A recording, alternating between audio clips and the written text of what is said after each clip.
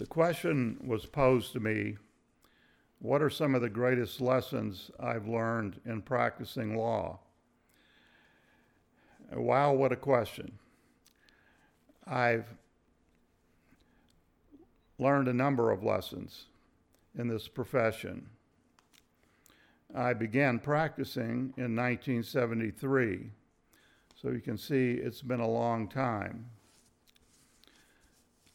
Of course, the law takes you into the third branch of our government, essentially, the judiciary, because I practice before courts that make decisions. And so it's an important profession, and I took it seriously. But one of the greatest lessons I've learned from practicing law is humility. And I learned that lesson, as did the trial lawyer Abraham Lincoln, from the losses that I've experienced in the practice of law before juries and in the courtroom. I'm pleased to say that the wins far outnumber the losses. However, losses do come. And when they do, I found that self-reflection and not to blame someone else, not to blame a jury or a judge, was very important. And to ask myself, how can I do it better the next time? Of course, another lesson in law that I learned very quickly, and this stems from the old saying that the law is a jealous mistress. And that saying really tells you what it takes to be a trial lawyer, and time away from the family, time away from pleasurable things, to be dedicated and have a passion for representing our clients. And balance has been a struggle for me.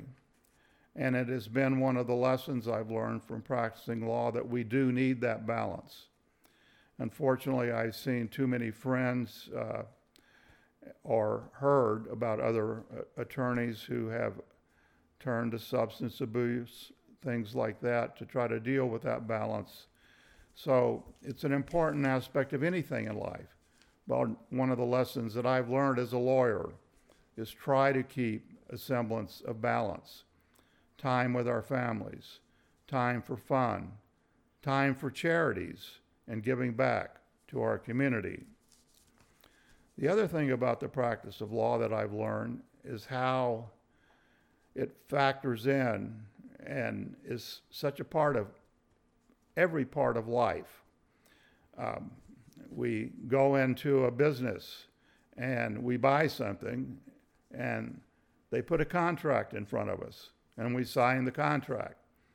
And often even I, as a lawyer, don't read it, but my point is, there you go. Contracts, a big part of our lives. The criminal system is a part of our lives. We have to obey laws and the rules, even when we drive. Some more crimes, obviously, are very serious, and others are not so serious. But it's an integral part of our lives, the law, and what I do. Even in my specialty of personal injury, wrongful death litigation, I often deal with other aspects of law. Somebody may be going through a divorce that I'm representing, or somebody may have been given a ticket. And I deal with those things and have to deal with each of them and pay attention to the client's needs. It really taught me the lesson of needing to care about others.